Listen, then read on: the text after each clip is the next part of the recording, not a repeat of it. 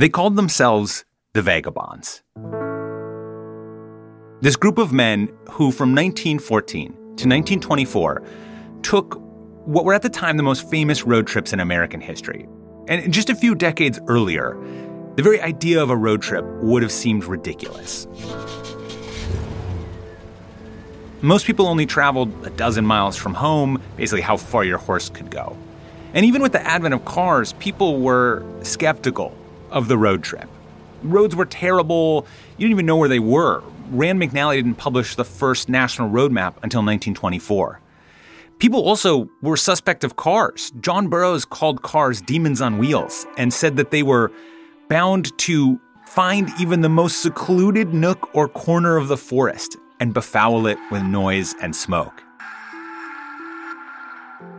But the Vagabonds, riding in their Model T, were determined to show off the glories of traveling by car for 2 weeks.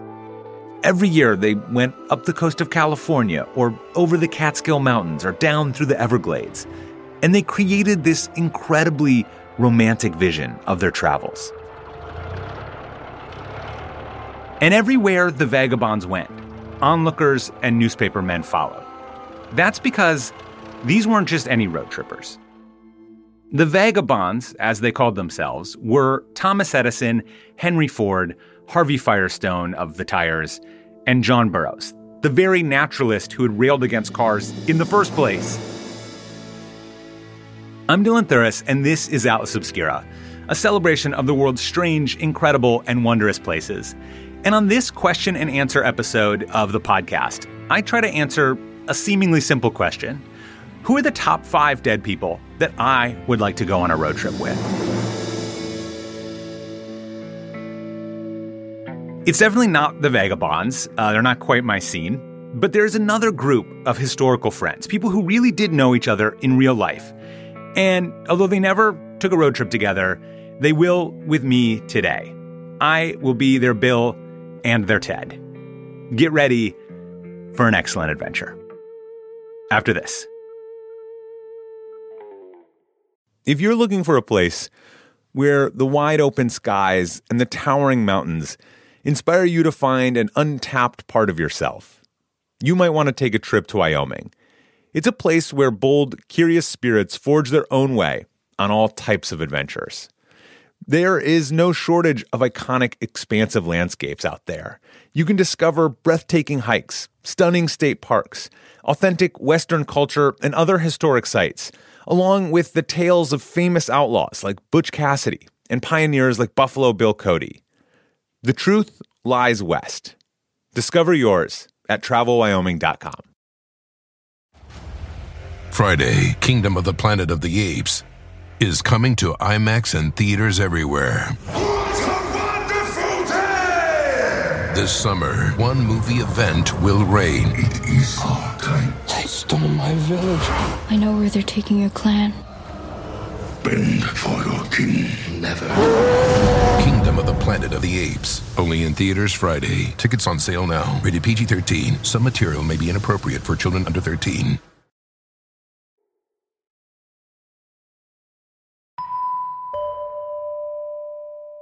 So this question of who are the 5 dead people that I would like to go on a road trip with, I found almost impossible to answer because, like, Marie Antoinette, Malcolm X, King Tut, Marie Curie, like, how would you choose? You could choose anybody. Ben Franklin seems like he was probably super fun. So does Hedy Lamarr. Should I put them on a road trip together? I don't know. It was too big. It was too much. So I gave myself some rules to guide me. Let's call them road rules. Rule 1, these particular historical figures needed to actually know at least one other person in the group. Second, they all needed to overlap in terms of being alive, like they could all have actually been together at one point. And third, I wanted to choose the time period when, at least in theory, they could have gone on a road trip, so when the automobile existed. So that gives me a kind of much narrower area to pull from. And I found people that I would love to go on a road trip with that fit these constraints. And this group of historical figures is kind of a story of the other vagabonds, a group of wild, incredible people as important as any industrialists. And so we're going to throw out your rules because this is Road Rules. Imaginary historical figure, Road Rules.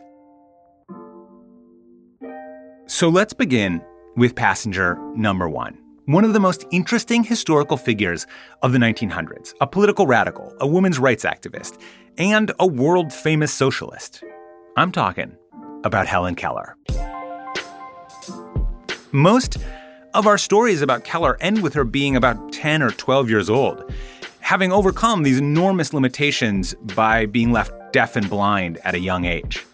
But Keller lived to be 87 years old. She died during the Vietnam War. And during that life, she became a fierce radical. She was a reformer and advocate for disability rights. Numerous publications went out of their way to discredit her. And that's because she wrote things like, in the presence of any law, ask only whether it is expedient, good tactics, to obey or break it. In 1916, Keller was asked, what are you committed to, education or revolution? And Keller answered, revolution. So with all that in mind, I would love Helen Keller to ride in the car. She would be amazing to debate with. And I wasn't the only one struck by her genius. Among her many friends were Langston Hughes, Emma Goldman, Clarence Darrow, and Alexander Graham Bell. So who is Helen Keller inviting on this trip? Well, one of her closest friends, and none other than Thomas Jefferson Snodgrass, a.k.a. Samuel Clemens, a.k.a. our navigator for the trip. Welcome to the car, Mark Twain. So, obviously, Mark Twain would be really fun to travel with. He was funny, mischievous, and Twain originally met Keller at a party when she was still just a teenager. Shaking hands with him, Keller later wrote that she could feel the twinkle of his eye in his handshake. And at the party, Keller would hold her fingers to Twain's lips as he told stories, and Twain said that she would burst out in laughter at all the right places. Twain later called Keller a fellow to Caesar, Alexander, Napoleon, Homer, and Shakespeare. He said, it has taken all the ages to produce a Helen Keller. One of the reasons I wanted Twain on this trip is that he was a famous traveler. He traveled across the country to Europe, to the Middle East, all in the 1800s. And who better to have on our road trip than the sly Mr. Twain, who wrote that travel is fatal to prejudice, bigotry, and narrow-mindedness, and many of our people need it sorely on these accounts. That's a good traveler. He's also said, I found out there is no surer way to find out whether you like people or hate them than to travel with them. So, it could break either way on that one. Of course, Twain, like Helen Keller, lived a long life and had many famous friends. Nikola Tesla, P.T. Barnum, Ulysses S. Grant. But we're headed down to Washington to pick up another friend of Mark Twain's, another political radical, and one who Helen Keller surely would have loved to have spent time with if their lives have had a bit more overlap. Because next in the car is one of the country's most famous abolitionists, speakers, and writers. He's believed to have been the most photographed American in the 19th century. Any guesses? Frederick Douglass, get in this three-wheeled Benz of history.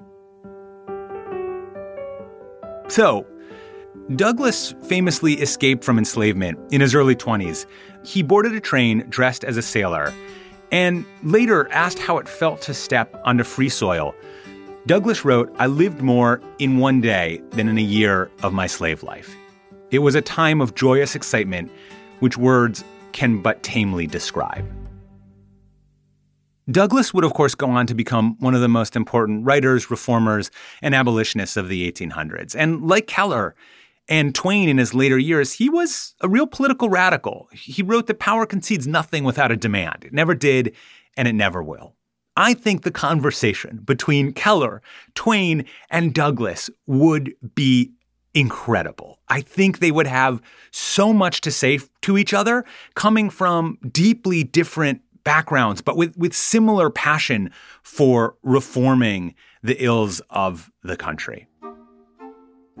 Frederick Douglass, like Twain and Keller, also knew a lot of other interesting people. Douglass was friends with Abraham Lincoln. He also knew the insurrectionist John Brown.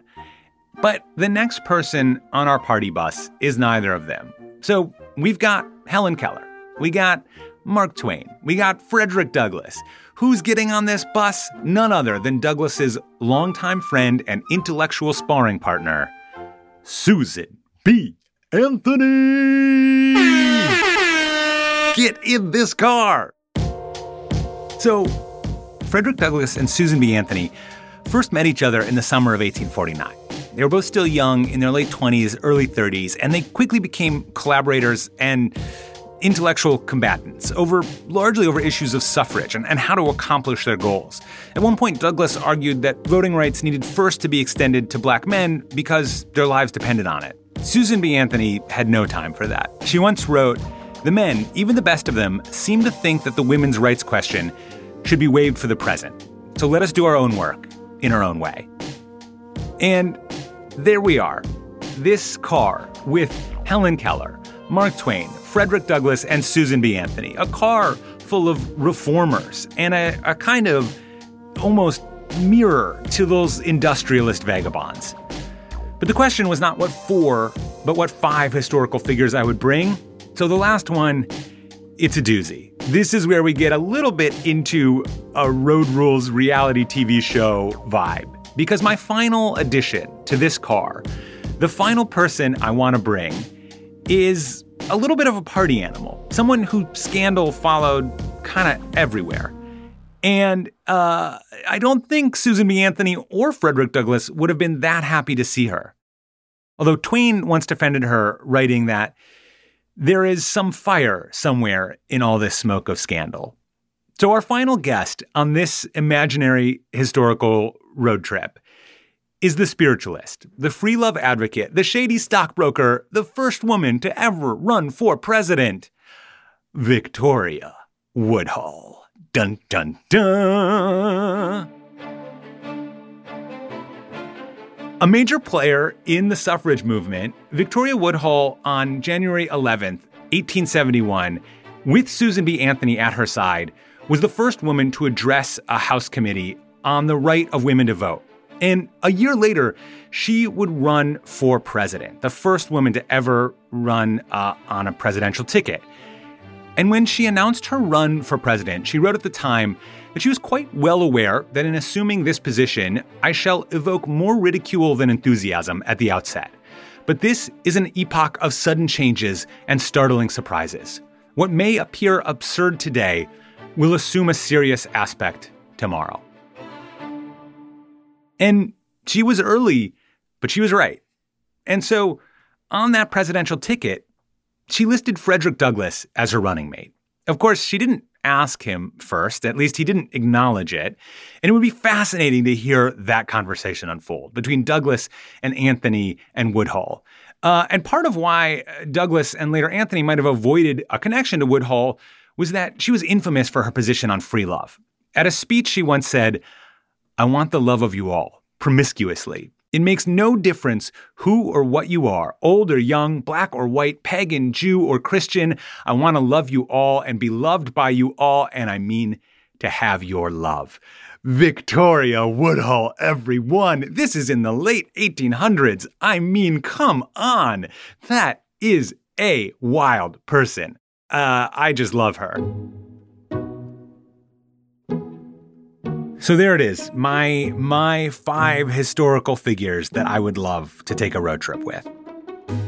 I hope you enjoyed this strange journey with me, and I would love to hear from you about what 5 historical figures you would love to travel with. If you want to tell us, you can give us a call at 315-992-7902 or send us a voice memo at hello@atlasobscura.com. That's 315-992-7902, or email us a voice memo at hello@atlasobscura.com. I would love to hear about your own strange imagined historical road trips. I know for me, I had a lot of fun putting that together. If some of this caught your attention and you want to check out more, you might try The Vagabonds by Jeff Gwynne. That's a book about those road trips that Ford and Edison took. Or for more on Keller's politics, you could check out The Politics of Helen Keller in the International Socialist Review. Both of those are really interesting. Links will be in the show notes, and thanks for coming on the trip with us.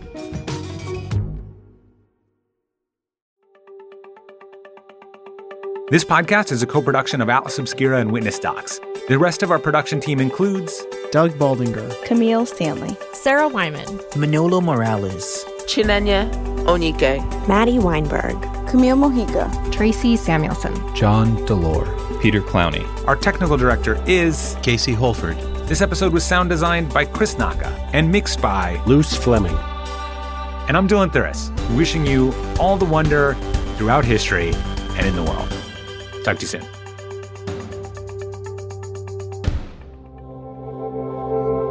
Witness Docs from Stitcher.